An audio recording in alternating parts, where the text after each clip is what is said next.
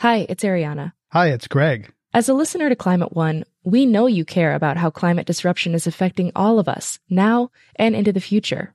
I'm guessing you already do several things in the spirit of climate action. Here's another one. Giving a donation to us to continue bringing you shows about the causes and solutions to the climate crisis. You can do that at climateone.org/donate.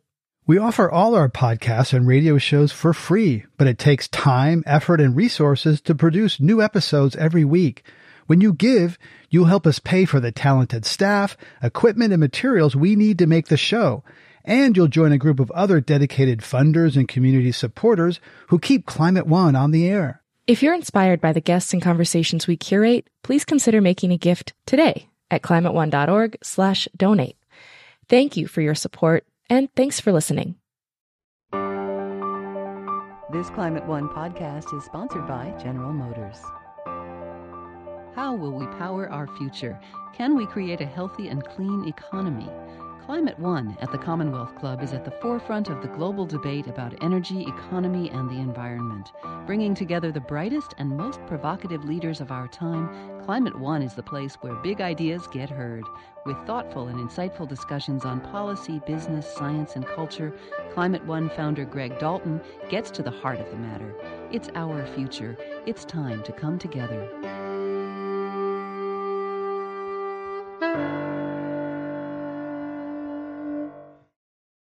I'm Greg Dalton, and today on Climate One, our topic is the international politics of carbon pollution. Our guest is Todd Stern, America's top climate diplomat. 5 years ago, efforts to cut a global deal on climate protection crumbled at a United Nations summit in Copenhagen. Next year, the heads of nearly 200 countries will try again in Paris.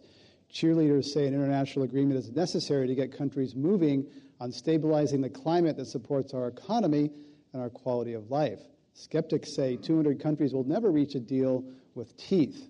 Over the next hour, we will talk about the technologies, policies, and cultural dimensions and others of trying to negotiate a cleaner brand of capitalism. We'll also touch on what China and India and other countries are doing to clean up their economies. Joining our live audience at the Commonwealth Club in San Francisco, we're pleased to have with us Todd Stern, United States Special Envoy for Climate Change. He served in the White House under President Clinton for 6 years and was a senior negotiator on the Kyoto Protocol. Please welcome him to Climate One.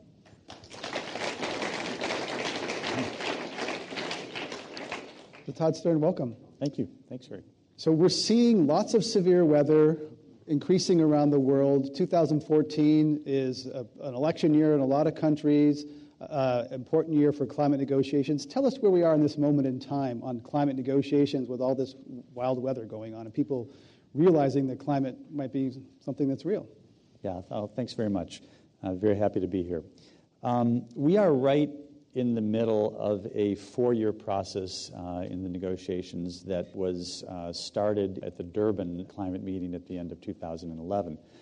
And at that time, among other things, these big meetings are called COPs, the Conference of the Parties. So that was the COP in South Africa. And there was a decision to start a new negotiation that would cover the period of the 2020s, that would be a post-2020 focus, in which the parties would negotiate an agreement, legal in some way, not clear what the exact legal form would be, but that it was supposed to be a legal agreement of some fashion, and applicable to all parties, which was very important. Kyoto was effectively applicable just to the developed. So that was 2011. The agreement's supposed to be finished in 2015. As it turns out, the big climate meeting at the end of 2015 is going to be in Paris. So we sit right in the middle of that process, about halfway through, and I think that there has been some good progress made, and these negotiations are always difficult. And I believe the State Department recently put forward some suggestions for a durable and ambitious deal. So explain what that means, durable and ambitious. Yeah. So, ambition is the buzzword in climate negotiations that just means that countries are promising to do a lot with respect to reducing their emissions. Ambition is an absolute critical part of any climate agreement. So, yes, we want it to be ambitious, and that starts with everybody, but most certainly includes the United States. And durable means, there's another word I would add. I would say ambitious, inclusive, and durable. Inclusive gets back to that idea of applicable to all that I was talking about. We have to get all of the main players, even players who are less than main, to be part of the agreement, to agree to take action, and so forth. And durable, we're looking to have an agreement where we don't go through this whole process every 5 years, or really even every 10 years if we can. We would like to see an agreement that sets out a framework that all countries are part of, that sets up processes to every X number of years, let's say every 5 years, if we say, just for the sake of argument, because we don't actually know what the end point is going to be for this one, but let's say that we're making commitments to 2030 now.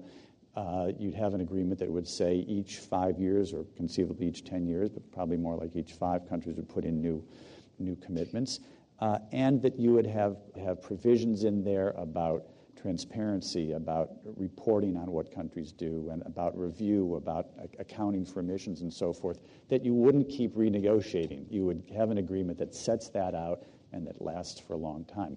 Whether we get that or not, I don't know, but if you ask what the United States is interested in, that's what we want: ambitious, inclusive, and durable. And inclusive, I think you're really talking about China, India, the big emerging economies, which were in a separate class at the end of the Cold War when this construct was first conceived. Now they are the biggest. Well, China is the largest current emitter. So is China on board to be part of a legally binding treaty? Well, I was about to say yes until you said legally binding treaty. So China is China. I think China and other countries are on board to be part of this new agreement. Now, so let me just stop you for a second on the legally binding. What was agreed to in Durban, with respect to the legal nature of it, is I'm going to tell you what the exact words are, because they're fairly convoluted, but you'll see that it's not exactly clear how this is going to work. But the agreement was to negotiate a protocol, another legal instrument, or an agreed outcome with legal force. Okay, as you can imagine, those were carefully negotiated words, particularly that last little clause, which was done in a huge and growing, sort of started small but sort of mushroomed out huddle on the floor of the plenary in the middle of the night on the last day, because basically all countries were ready to accept just the first two pieces except India. And so language had to be found, and we were right in the middle of that. Actually helped to find the language that got the deal done. But it is an agreement that's going to have legal force, that's going to be legal in some fashion.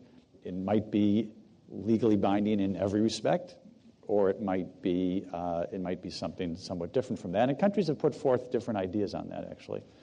But to get back to your basic question, I think China and other countries are conceptually on board with doing an agreement, but there are a lot of devils in a lot of details. Sounds like, some lawyers are going to be kept busy by all of that. But one other question is whether this needs to go through Congress, or can this be done in a way that doesn't have to be ratified by Congress?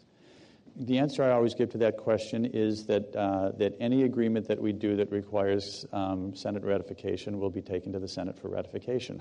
But it all depends on what the nature of the agreement is. So the agreement that we did in the Copenhagen Accord in Copenhagen, and then the essentially expanded version of that was done in Cancun, by their nature, they were not the sort of things that needed to be taken to Congress. So it all depends on the nature of it and on what elements of the agreement are legally binding and what aren't. So yes, we will if that's the nature of the agreement, and if it's not, then of course we won't.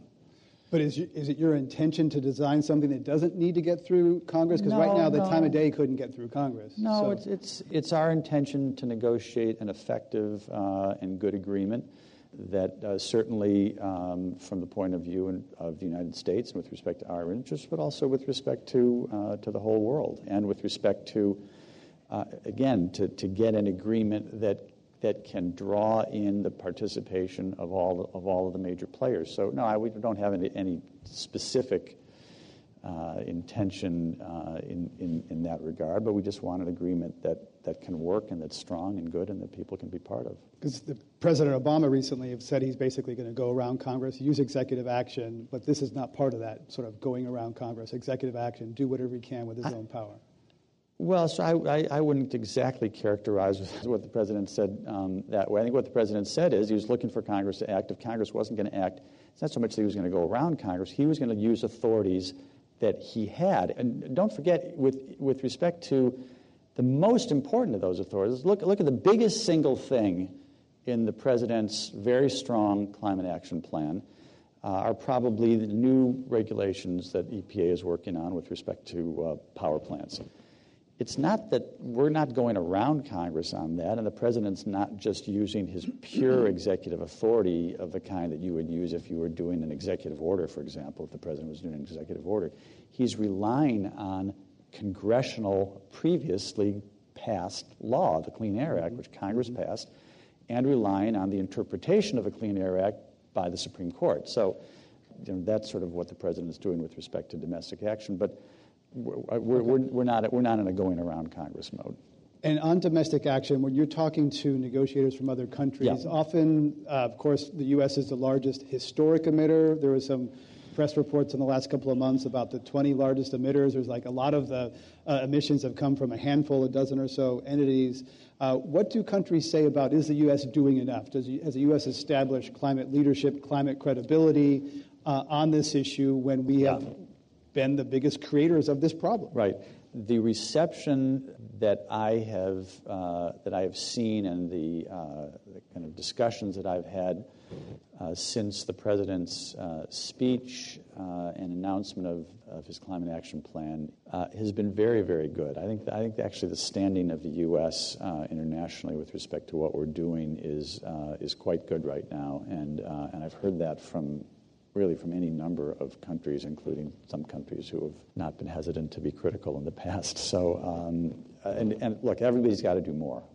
There's a lot to do, and this is a huge challenge. So everybody's got to do more. But yeah, I think the short answer is that we are in.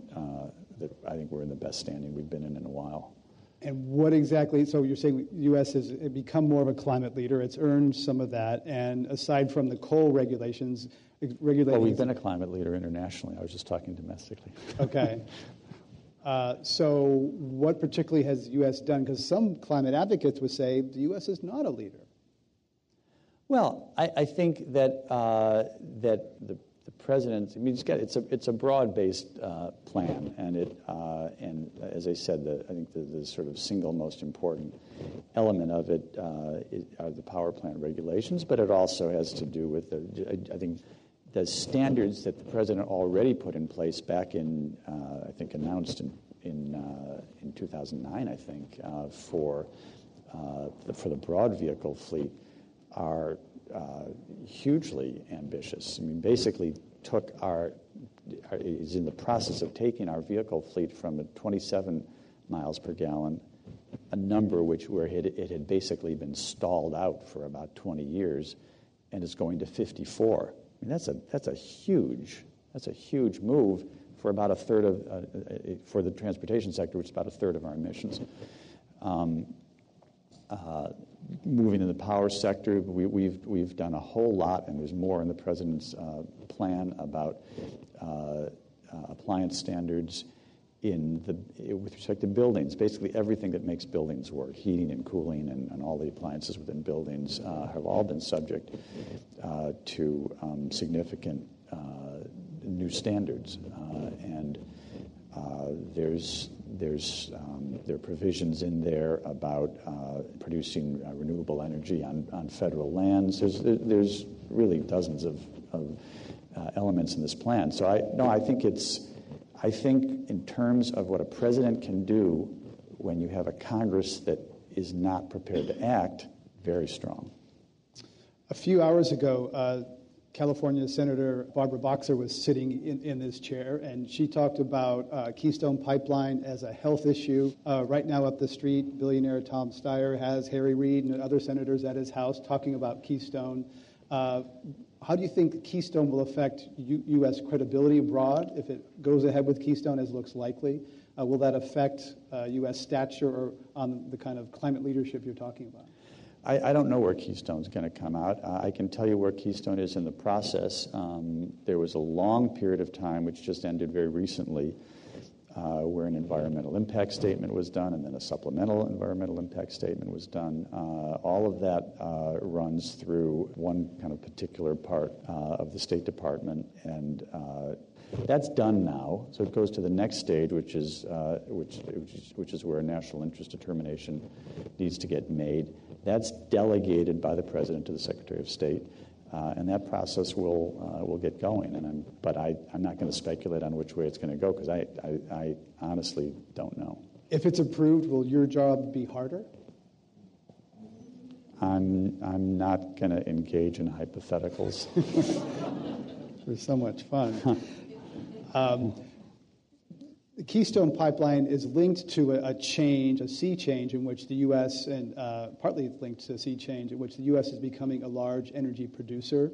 The International Energy Agency says the U.S. will be perhaps the largest oil producer, surpassing Russia before too long. How's that going to affect the international politics of this, where the U.S. has traditionally been the largest consumer? I don't know many people who would have predicted that we'd be the largest. A few years ago, the U.S. would be such a large supplier. How does that change the oil equation internationally with climate?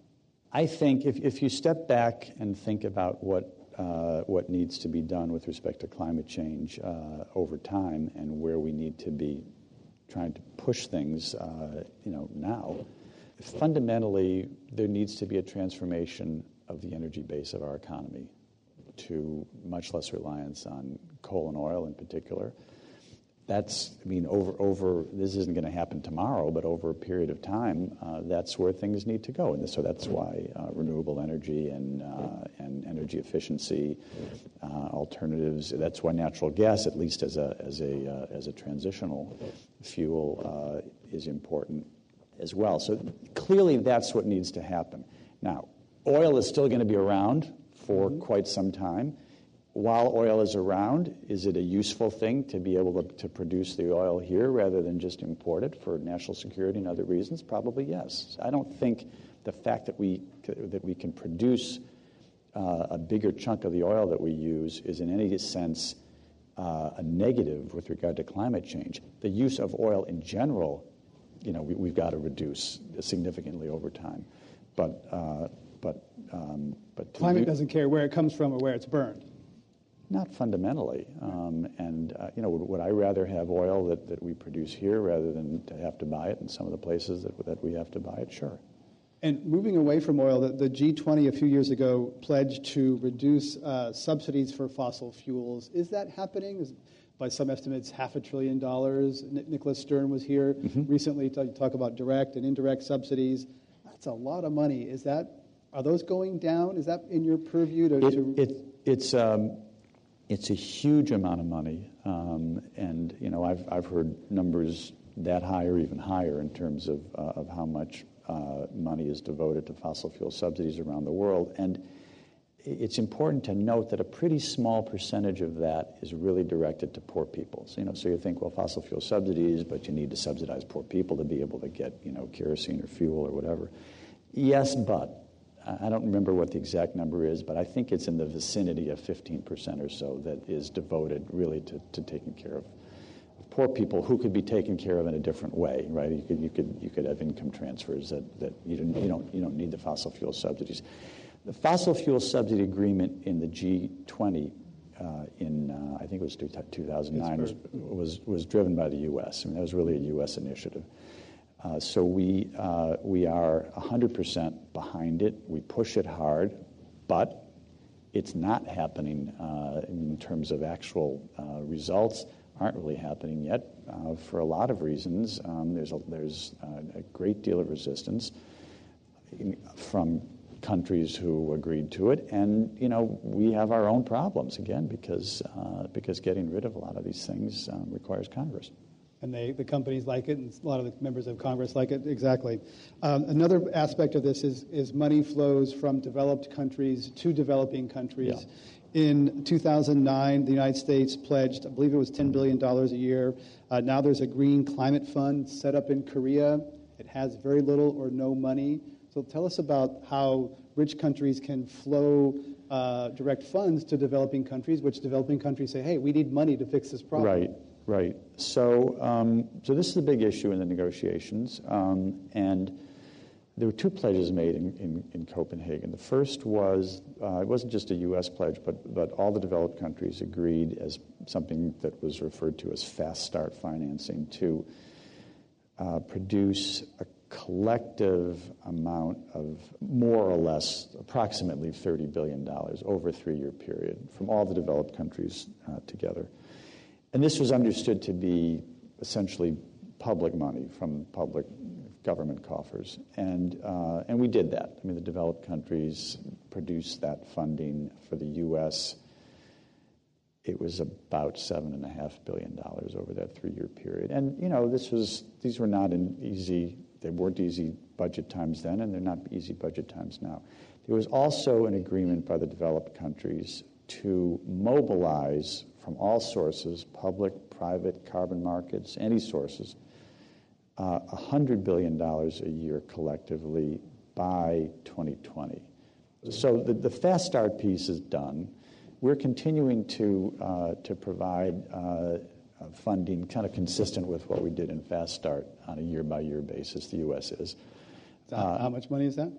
Well, so that was about $2.5 billion a year from the U.S. And that includes that there's different flavors of money there. That includes the appropriated money. That includes money that our development finance corporation, OPIC, provides, and so forth. We are also engaged, and we are actually playing a quite active role with other developed countries to try to coordinate what we're doing in the effort to mobilize large amounts of money, and in this case, to use public funds to leverage larger amounts of private funding. So in the end of the day, a very significant amount of the 100 will have to come from private. It's not that it's purely private. Think of a private investment that's made possible by risk insurance guarantees that OPIC provides, or the counterpart in France or the UK or whatever. So anyway, it is important, and we are working at it hard.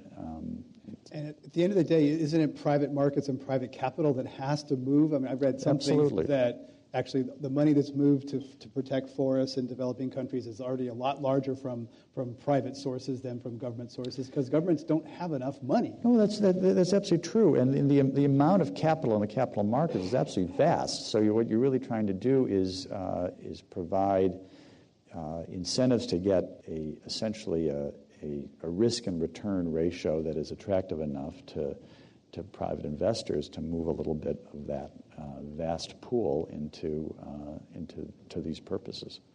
Recently interviewed someone from Microsoft. They have an internal price on carbon. They're doing offsets in the forest. Other companies are doing that not enough. I want to know what technologies you see that are promising, that are exciting. I know you're not a technology specialist, you're a negotiator, but what technologies areas do you see as being, you're here in Silicon Valley, key to really moving this forward and bending the carbon curve? Well, I think there are a number, and there's probably a number that that we don't know about yet that somebody is dreaming up. So if you think about these in terms of the big sectors, transportation, you have a very important technological thing going on right now in not too far from here with electric cars, right? I mean, some people probably came here today. Anyone come here today in your Tesla? One? Okay.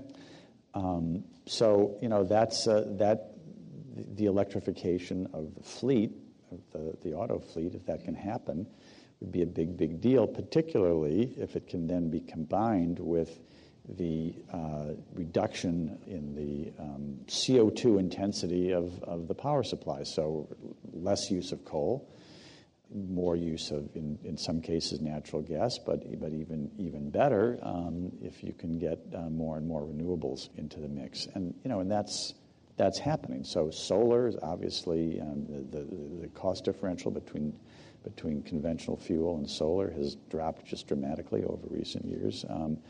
There are innovative companies who are getting solar panels on people's roofs without any upfront cost, for example. It's so greatly expanding the reach of that kind of thing. Wind is actually pretty developed. There's all sorts of further work being done on things like battery storage. When you have solar and wind, they're good when the sun shines and the wind blows, but you also want to be able to store power so that you can get energy even when that's not happening. So there's a tremendous amount of interesting stuff going on. More electric cars. Winners and losers. There will be some winners in a warmer world, a disrupted world. Canada often comes to mind. Resources will be accessible. It can soon be growing corn in Canada, which is a little strange, but certainly some losers in the Pacific Island states. So when you travel and negotiate with all these countries, how do you see the winners and losers shaping up? I don't think about it too much in terms of winners. You're right that there will be some benefits in a few places, but I think that you're talking about if we don't take the kind of action that we need to take, you're talking about the risk of a fundamentally disrupted world. Certainly, we're not all. If you're a low-lying island, you've got a huge, more existential problem. But the sorts of extreme weather that we're seeing all over the world, that we've been seeing now for any number of years, the risk to the food supply, the risk of extreme events, whether droughts or floods or storms, is serious enough that I think there are not going to be that many countries who you would actually look at and say, well, they may not like bandits. It's not going to be good. Some people will be less worse off or less bad. I really don't think people look at it very much. Certainly not in the world that I inhabit, as there's kind of clear winners and clear losers. One striking example that some people know about from the film Island President is President Nasheed from the Maldives. He was in New York on the David Letterman show in 2012 and said, look, what happens in the Maldives could happen here in Manhattan. Then came Hurricane Superstorm Sandy, right. Very prescient. So I'd like to, is there a moral dimension to this in terms of some countries are just going to go away pretty soon? Well, I think sure there is. And I don't know how soon is, but there certainly are countries. Islands are the ones that people focus on the most readily, and there aren't large numbers of islands in this position, but there's a number of them that are so low lying that over time and not a huge amount of time they're going to be threatened and. So I think that there's a moral dimension to it, but it's not confined to the islands. If you're Bangladesh and you have like large numbers of people living within a short distance from a low-lying coast, you've got a huge problem too. And there's many countries that have problems like that. You mentioned the talks in South Africa. We interviewed a college student who went there and actually spoke up during one of your talks, Abigail Bora, a student from Middlebury College, and I want to share this clip of that. Let's if we can, share that clip, and then I want to ask you two questions about it. 2020 is too late to wait. We need an urgent path to a fair, ambitious, and legally binding treaty. You must take responsibility to act now, or you will threaten the lives of the youth and the world's most vulnerable. You must set aside partisan politics and let science dictate decisions. You must pledge ambitious targets to lower emissions, not expectations. 2020 is too late to wait.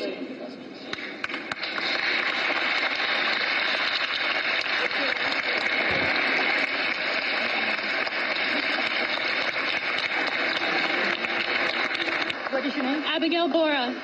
From which group? The United States Youth. Why did you just interrupt this forum? The United States government does not speak on my behalf. So that's Middlebury College student Abigail Bora at the United Nations Climate Talks in South Africa a couple of years ago. Not to make you uncomfortable, just ask the question. Number one, a lot of people in that room clapped when she spoke up, and those were diplomats in that room. So what do you make of that reaction to her saying it's not happening fast enough? Well, I think a lot of people feel it's not happening fast enough, and I sympathize with that. I mean, it's the. No, I mean, we have some young people here. They're not. No. Look, I mean, I think I think it's true. I think it's true that it's not happening fast enough. I think that it's not easy to move the system, right? So it's not easy to move the system domestically. And let me say, just as a kind of observation, the most important thing that can be done with respect to taking action on climate change needs to happen at the national level. The international agreement is important. I mean, that's what I spend my time doing. I wouldn't do it if I didn't think it was important. But real action gets driven at the national level. The international agreement stitches countries together and gives countries confidence that others are also acting and so forth. So it's got a real role. But so it's difficult at the national level, as we've seen, as we've already talked about with respect to challenges with Congress. And it's very difficult at the international level for a whole host of reasons. So yes, I think progress is being made. And I don't think progress, I agree, I don't think progress is being made quickly enough. If you're just joining us on the radio, our guest today at Climate One is Todd Stern, United States Special Envoy for Climate Change. I'm Greg Dalton. You talk about action at the national level is what matters. What about the subnational level? Governor Brown, Governor Schwarzenegger has done a lot with China, regions, trying to make things happen at that level, states and regions. Oh, absolutely. I actually didn't mean national as distinguished from subnational. I was talking about national as distinguished just from focusing on international negotiations. No, I think that, look, first of all, it is often true in areas that touch the environment that what happens in the country starts in California. So California's got a wonderful tradition in that regard, and what California is doing, and what Governor Brown and the state have been doing with respect to essentially the cap and trade program here, and a whole host of other laws and regulations respecting climate change is terrific. And California is not alone. There's a lot of states who have portfolio standards that require a certain amount of renewable energy in their power systems. You have the Northeast governors and the RGGI group that have a trading program of their own, and a lot of mayors who are acting. So all of that, I think, is really important. And by the way, it sometimes has an international dimension too. You'll see U.S. cities paired up with Chinese cities, for example, and I saw that California has just recently linked up its system with Quebec, and also has a lot of interaction with China, just as another example. So subnational, very important. California and China also doing some things on cap and trade, sharing technical knowledge, that sort of thing. Right. It's not political. But China's key to all this. People certainly will have some questions about China. Could the U.S. and China do a bilateral deal like in the old days when Reagan and Gorbachev got together? There were other countries with nuclear powers, but two big countries coming together and do a significant deal. There's been a fair amount of movement recently on China. Yeah. So I wouldn't say that the U.S. and China will go off and kind of do a soup to nuts climate deal. There's not going to be a G2, and I think China wouldn't want to do that, and I think other countries, and we wouldn't want to do that per se, and other countries wouldn't appreciate it, I think, if we did. On the other hand, I think other countries would quite appreciate the notion of the U.S. and China collaborating more closely together, and we're trying to do that. I was in China with Secretary Kerry, and he announced a short joint agreement that includes the notion of the U.S. and China collaborating essentially in the development of our post-2020 plans, obviously relative to the 2015 agreement, And I think that's, we'll have to see how that collaborative effort plays out. But I'm very hopeful about that. I think that's a really good thing. I mean, something that we proposed to the Chinese, and they were interested and quite open to accepting it. So I think that working together in what we're planning to do, working with them on what they're planning to do, is all to the good. And so very active collaboration, very active working together with China, I think is a very good idea. Going off in the corner to do our own climate, sort of overall climate agreement, not quite that. But building trust, developing some leadership, that sort of thing. Totally. How about India? India is a little more complicated in terms of its governance. It's a messy democracy. It's an election year. Maybe not quite so much there. What about India in that regard? Well, India, so two things. First of all, India is obviously very important, but it's important to keep track of the scale of importance of countries with respect to emissions. So China at this point is something like 25% of global emissions. They're a lot bigger than us at this point. Together, we're probably a little over 40%. India, I don't have the exact numbers, but they're probably in the range of 3 or 4. So it's an order of magnitude difference between India and China. Okay, so that said, that doesn't mean India is not important, because they're quite important. They are having elections now. I think that we have very cordial relations with India. There was a period in 2009-10 when India was a real leader in the climate negotiations and quite a progressive force. They have been not sort of pursuing quite that path in the same way in the years since, but we have very I think positive and kind of cordial working relations with them, and I think when they come out of their election cycle, they have a new government, whichever party it is, and new people at the helm of their climate effort, we will work closely with them, I'm sure. Our guest today at Climate One is Todd Stern, U.S. Special Envoy for Climate Change. I'm Greg Dalton. Let's go to audience questions. Welcome to Climate One. Mr. Ambassador, thank you for your service. I would imagine that it's difficult and perhaps somewhat embarrassing for you to go into these negotiations with a Congress that can't even decide that climate change is real and caused by humans. I don't envy that position. You also said that the most important thing is to get action going on a national level. So my question to you is, would you be happy with, and would it make your job easier, if the U.S. were to pass a carbon tax, a 100% revenue-neutral carbon tax like the kind advocated by former Treasury and Secretary of State George Shultz and numerous other Republican economists, that's progressively rising, revenue-neutral, so families are happy, they get the money back, with border adjustments to induce, not force, but induce other countries for sound financial reason to pass their own tax? Thanks very much for the question. So, first of all, I do want to say that I don't ever feel embarrassed about representing the United States. So certainly I get asked questions about Congress. I don't even get embarrassed about Congress. I worked up there for several years before I went to work for President Clinton. So we have our challenges, but embarrassment is not one of the things that I feel. So look, a price on carbon is an important thing. And a price on carbon is what President Obama sought in the cap-and-trade legislation, that the Waxman-Markey legislation that made it through one house but not the other house back in the 2009 and 10 period. So conceptually, I think that there's a lot of openness to a price on carbon. You're asking the particular question about a carbon tax and revenue neutral and the various elements that you included in it. And I guess I'm not going to comment on that one way or another, but as a conceptual matter, a price on carbon is a good thing, and that's something that we sought at one point.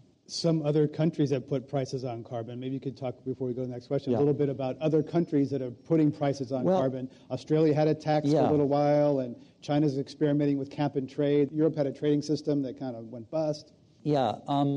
Well, the European trading system has had problems. I hope it's not bust. It certainly has had problems, and they're trying to fix it. I mean, fundamentally, the problems with Europe is if you have a cap and trade system and you miscalculate how many allowances are out there, then like any other supply and demand situation, you drive the price down. So that's essentially what happened in Europe. China has, I think, 7 pilot cap and trade programs at the city level that they're working on. So, I think cap and trade obviously can work if you get it right. There's lots of arguments that economists will make back and forth about the benefit of or policy people in general about the benefits of cap and trade versus the benefits of a tax. With cap and trade, you theoretically know what your cap is, that's fixed, and the thing that you're not sure about is your price. And in the case of a carbon tax, you know what your price is, but you're not sure what your cap is. There's good and valid debates about the policy merits of both. Let's go to our next question. Welcome to Climate One. Recently Edward Snowden leaked that there was spying going on in Copenhagen on the delegates by the United States. How has this damaged U.S. credibility? Were you aware of this? How are we going to fix it? Thanks. Oh, I most certainly was not aware of it. No.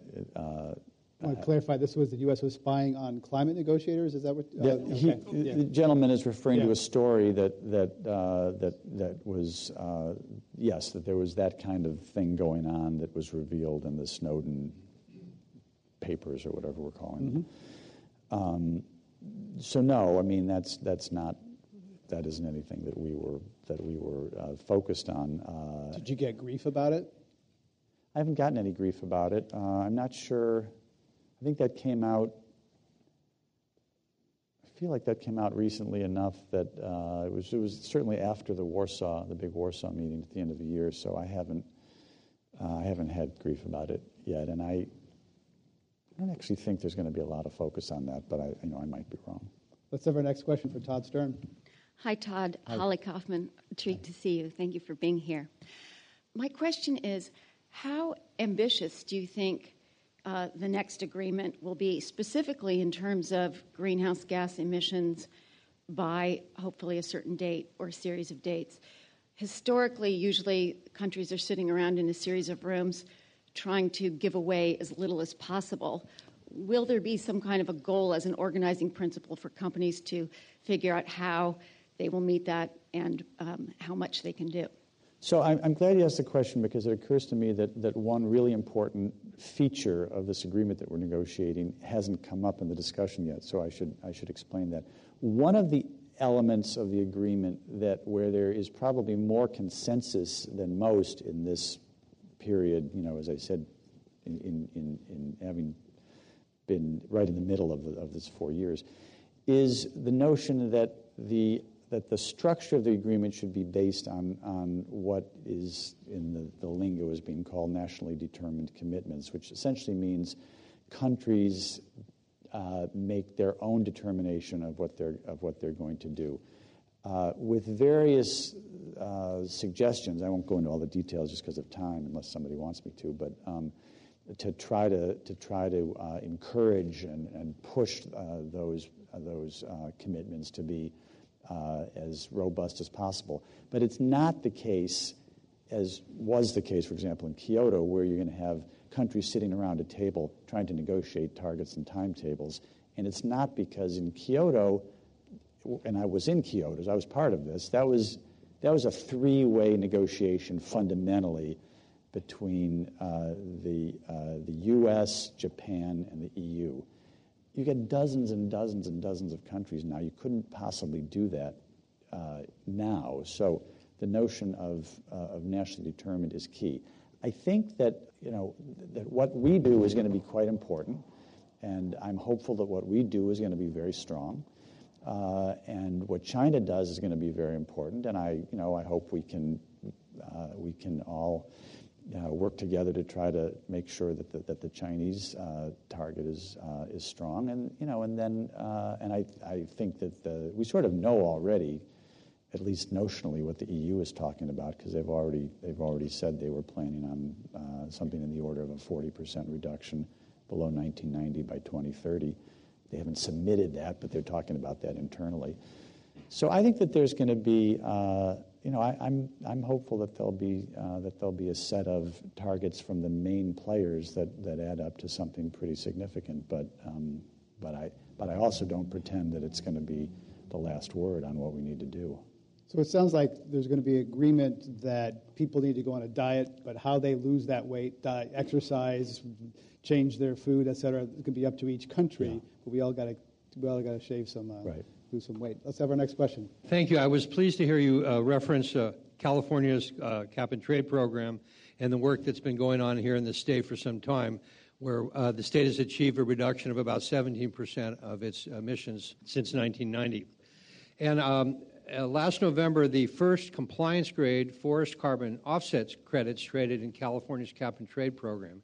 And I wondered to what extent that transaction, the role of forest offsets in California, has any impact, if any, on the role of forests in the international agreement and the status of forests in that. And can I just ask you a question? Were those forest offsets domestic, or were those purchased abroad? They're only domestic. They're only allowed for project-scale activity within the United States. Let's just briefly describe what a forest offset is, so that some people might be familiar. Well, it's essentially the idea. So trees are good things for many reasons, but they're also good for as long as they're standing for climate change. And if you cut the tree down, then the carbon that has been stored in the tree gets released. So you want to avoid deforestation for climate reasons as well as all sorts of other reasons. And you can. I mean, the issue of developing a system where countries, whether it's Brazil or Indonesia or any other forested country, could sell credits essentially for preserving forests that might otherwise be cut down. This is an issue that's part of the discussion, has been part of the discussions for a long time, and it's complicated. They're not close yet to a point where actual international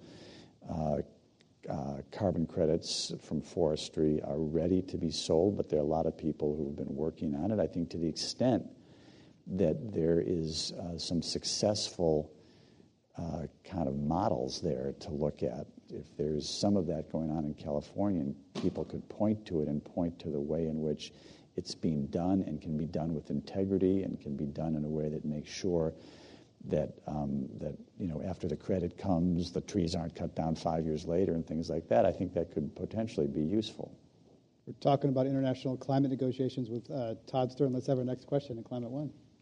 The thing I fear the most about these talks and things is it seems like, from what I hear and what I read, they're very insulated from the systematic understanding of ecological systems. And I'm trying to understand the vision that is developing between the countries of where the world is going to go. I mean, I hear, oh yeah, yay, trees, we can save some forests and things like that, but there's hardly ever anything said about the ocean, which very few of us actually spend time in. What is the developing vision between the countries? Developing vision. And I think I might partially interpret that some people have interpreted that biodiversity has been downgraded in some of the recent talks. He mentioned oceans, one thing that we haven't talked about. Well, on oceans per se, I think oceans are actually a source of a great deal of concern. They were actually one of the many areas of focus in the Rio. This isn't climate now, but the Rio Plus 20 talks that happened in I guess that was 2012. And Secretary Kerry at the State Department is very focused on oceans and is the State Department is actually going to be doing an oceans conference. I think in the fall. I don't have the exact dates, but it's been something. It's one of the first things that Secretary Kerry came in. I think his very first meeting with senior staff, he said he wanted to do an oceans conference. So it's been difficult to schedule, but that's going to happen. I think there was another part of the question about negotiators not being deeply steeped in the way ecological systems work. I'm sure that that's true, actually, with respect to many negotiators, although I think it is also true that on the teams of, I wouldn't describe myself as an expert in that regard, but on the teams of people from certainly any of the major countries, I think there are folks who are quite knowledgeable and expert in those areas. And biodiversity, again, per se is not. I mean, there's a different treaty that deals with biodiversity as a negotiating matter. Certainly, climate change has an effect on that. It could have a profound effect, so as it could on so many other things. Let's have our next question for Todd Stern, U.S. Climate Ambassador. Hello, my name is Nestor. I'm actually visiting from Los Angeles, and I'm here. Two-part question, very short, is one being on technology transfers. What's the talk right now about that? I understand some, like Germany, doesn't quite like the idea of giving solar technology to China, which they can make it much more cheaper and affordable. The second part is more about agriculture. I understand agriculture requires a lot of fertilizer, what have you, and a lot of developing countries use that. So how is agriculture playing in the talks, or may play? Yeah, thank you for the questions. Technology transfer is an issue of a lot of interest to many developing countries. We played a big role, the U.S., in developing an idea starting back in 2009, really, and it was adopted in 2010 to create a technology center and network, which is meant to provide technology assistance to developing countries in ways that relate to dealing with climate change, and that is going to be housed in or kind of guided by UNEP, the UN Environment Program. So I think it's important. I think we have tried to be quite positive in working on that. On agriculture, agriculture is actually a big issue. There's something like 30% of global emissions come from the land sector. That's a combination of forests and agriculture. We have tried to make headway with some specific agriculture provisions in the negotiations over the last few years, and have run into some blockages. So we're still working on that. There are a number. We work with a number of other countries in some agricultural climate efforts that are kind of outside the convention itself. But it's an important issue, and I don't have anything definitive to say about it other than that we're quite aware of it. Let's have our next question. Climate One, welcome. Thank you, both Ambassador Stern and my name is Kenneth Fax. I'm aligned with a few international organizations, U.S., Brazil, China, and also with the Silkworm Peace Institute. It seems to me that there might be more effective to contribute on the micro level within communities when you're working with solutions, working data innovation, collecting that data, getting the semantics and such. So what direction could you lead us in as far as identifying the KPIs or key performance indicators for having results in semantic solutions? Key performance indicators. How are you going to measure success and measure progress? Well, I think that the main thing at the level of the broad negotiations is to have countries take on significant commitments. There's a whole system of transparency that we proposed and negotiated in the context of the agreement in 2010 that will need to be amplified and carried forward into the new agreement. But that has to do with countries reporting on all of the things that they do, Also countries reporting on assistance they give to others.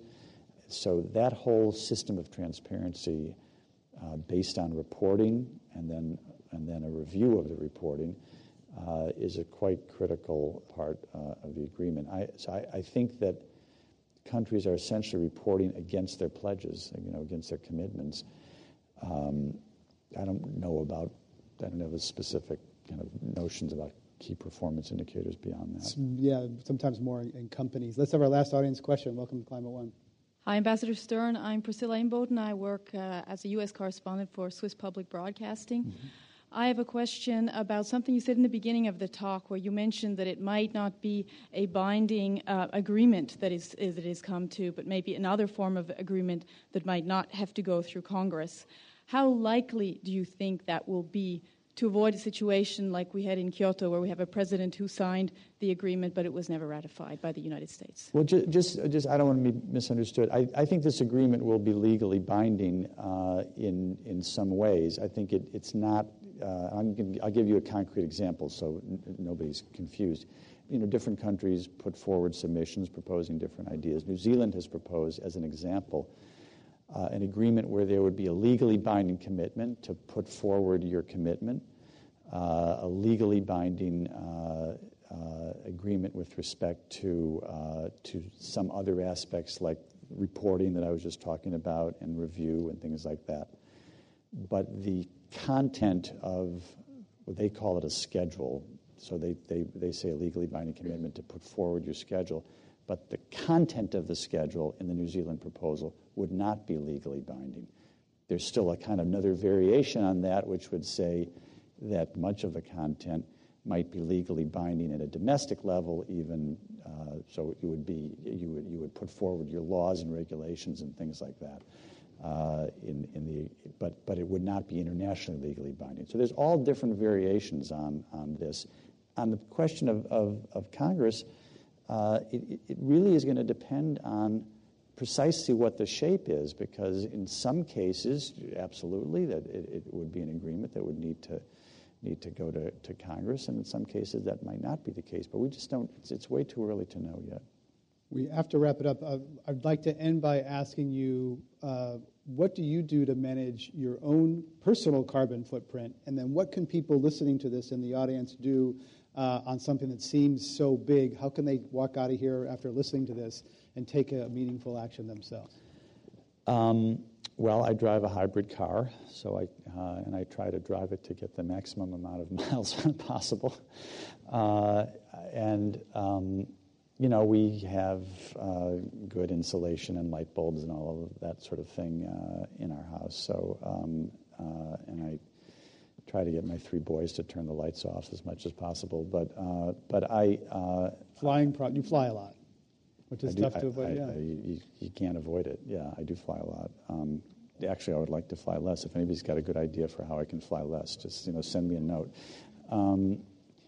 What can people, an average person, do? They've done those things. What could you do next? What could people in this room do? Well, next? I think that just conceptually, I'd make one point on this. The first is that certainly there's things that it's great to do in your own lives. I would encourage people to buy a highly fuel efficient car and to get the light bulbs are completely. They give you good light now, and they're very cost efficient because you spend a little bit more up front, but they never burn out. They go on and on and on. So there are all sorts of things like that you can do. But the big ticket is that we've got to have a political system where our representatives recognize that this is something that needs to be acted on, and so our legislators. Members of Congress hearing the message that voters care about this is at some level the biggest thing. So it's I think it's a combination of that and obviously some things that you can do in your personal lives. We have to end it there. Change your light bulbs and then go run for Congress. I think that's what we just heard. So our thanks to Todd Stern, United States Special Envoy for Climate Change. I'm Greg Dalton. I'd like to thank our audience here in the room at the Commonwealth Club and online and on the air. Thanks for coming today to Climate One. Thanks, Greg.